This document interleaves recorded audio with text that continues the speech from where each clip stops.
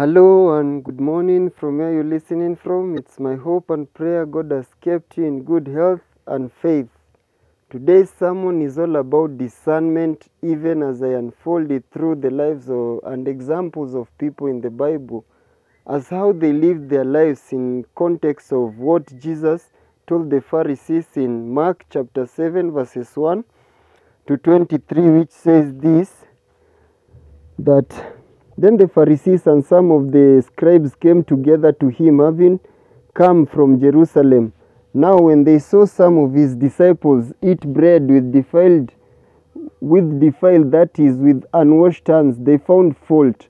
For the Pharisees and all the Jews do not eat unless they wash their hands in a special way, holding the tradition of the elders. When they come from the marketplace, they do not eat unless they wash, and there are many other things which they have received and hold, like the washing of cups, pitchers, coppers, vessels, and couches.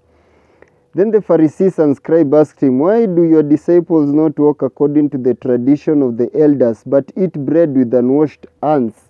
He answered and said to them, Well did Isaiah prophesy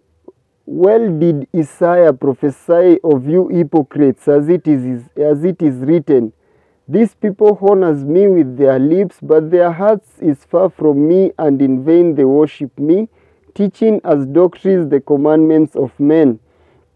For laying aside the commandments of God, you hold the tradition of men, the washing of pitchers and cups, and many other such things you do. He said to them, All too well you reject the commandment of God, that you may keep your tradition.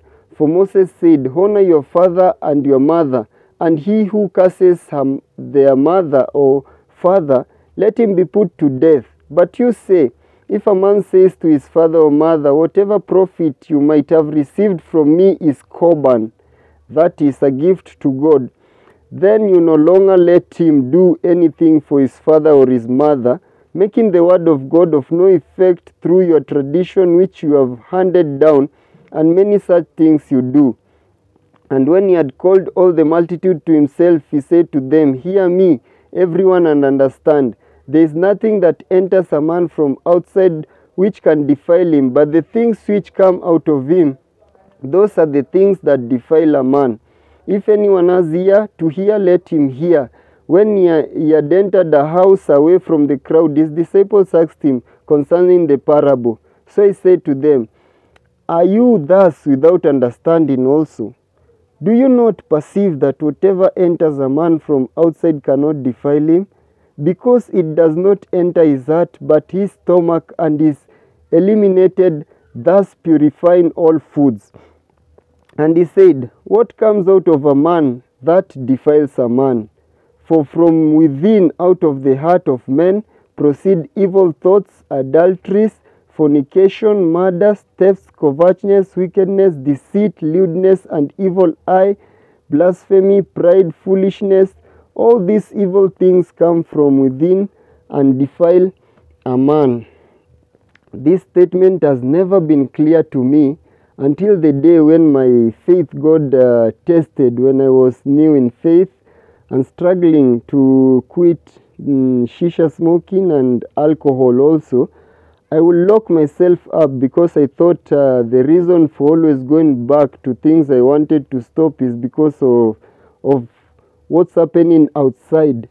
Little did I know, by so doing, I was only postponing and not making steps to recover. And so I decided to face my demon through confronting it, and I did so by visiting the places and sitting, and slowly by slowly, I don't know how, but the urges left me, and today I can sit with people drinking and smoking, but I myself won't even be bothered.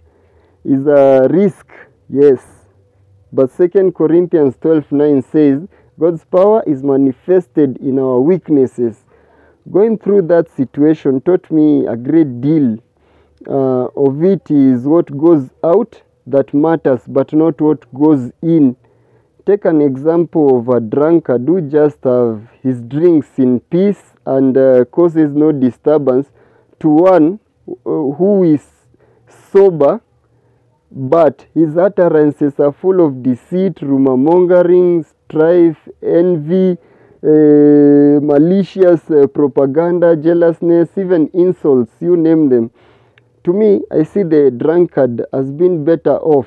I think the problem with the latter is that the influence of alcohol comes with it. You see, it's hard controlling yourself when you are with the bottle. It's always hard to keep cool and gather thoughts, you see. It always wants to take the lead, and the lead has a high chance to lead to sin. That's why we ask to be always sober. Away from that, there are many other examples of men and women in the Bible which to us, we can say through our worldly views, they were unclean and unfit to be in God's kingdom, and some that we can conclude either by their dressing or how they carry themselves, they are going to heaven. But here Jesus wanted us to discern. God himself says he does not look as man does. Men look at the outside, but he looks at the inside. And an example in this particular context of what really matters is what comes out is Isaiah the prophet, where we read in chapter 6 verse 5 of him saying, "Woe to me, I am ruined, for I am a man of unclean lips." This is what came out of him, a confession. Reading the earlier chapter of the same Isaiah, Isaiah seemed bitter as to how Israel carried itself. Little did he know that God was searching for that one man to send to his people, to warn them. And even we read in Isaiah chapter 6 verse 8, this is what it says, that Isaiah chapter 6 verse 8, as I open, it says this, that also I heard the voice of the Lord saying, "Whom shall I send, and who will give for us? Who will go for us?" Then I said, "Here I am, send me." You see? And this is Isaiah acted, you see, amidst the bitterness, the accusation he had in his heart, he brings out a confession and allows God to use him, and that was the beginning of his ministry. Another example is Joshua, who was high priest during the return of the exile, and reading his story in Zechariah and Haggai. It seemed Joshua always wanted to do what is right, but will not do due to people influence around him. It was with this desire that brings a renewal from the Lord. Reading Zechariah chapter 3. Zechariah chapter 3 from verse 1 to 5, it says this, "Then he showed me Joshua the high priest standing before the angels of the Lord, and Satan standing at his right hand to oppose him. And the Lord said to Satan, 'The Lord rebuke you, Satan. The Lord who has chosen Jerusalem rebuke you. Is this not a brand plucked from the fire?' Now Joshua was clothed with filthy garments and was standing before the angels. Then he answered and spoke to those who stood before him, saying, 'Take away the filthy garments from him.' And to him he said, 'See, I have removed your iniquity from you, and I will clothe you with rich robes.' And I said, 'Let them put a clean turban on his head.' So they put a clean turban on his head, and they put the clothes on him, and the angels of the Lord stood by."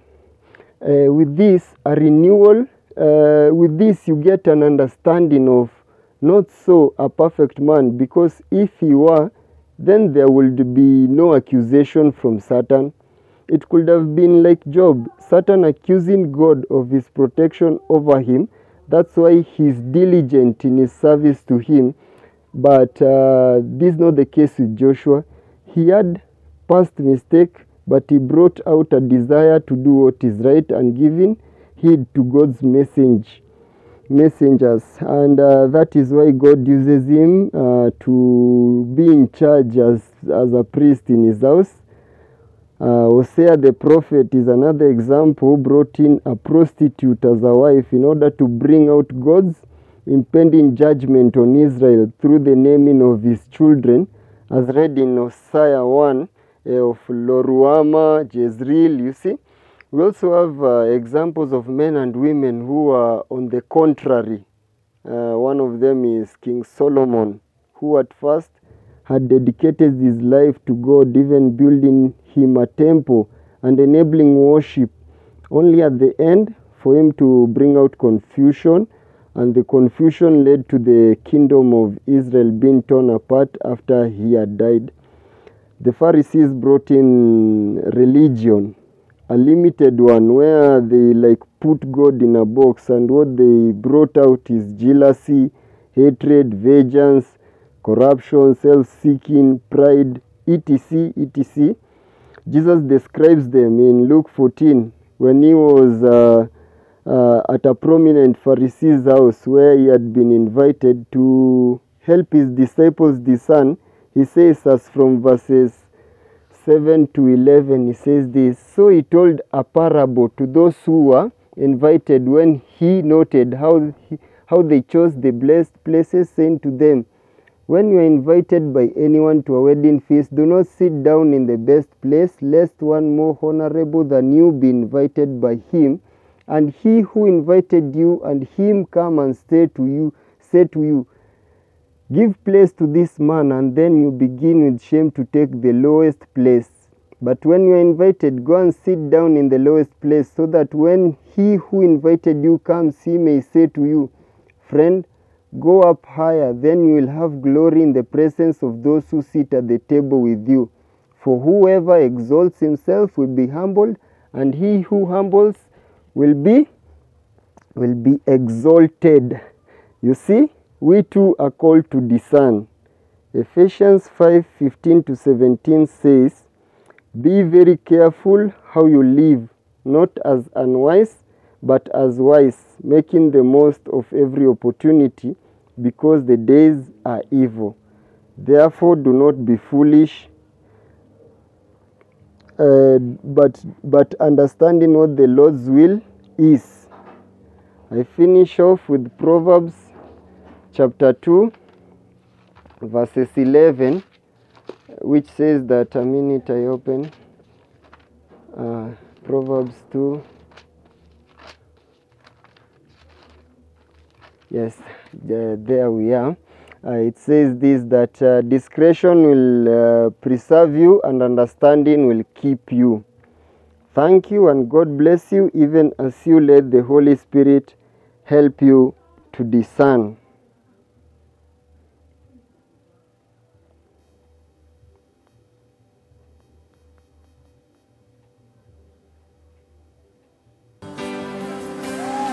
Are you hungry for him?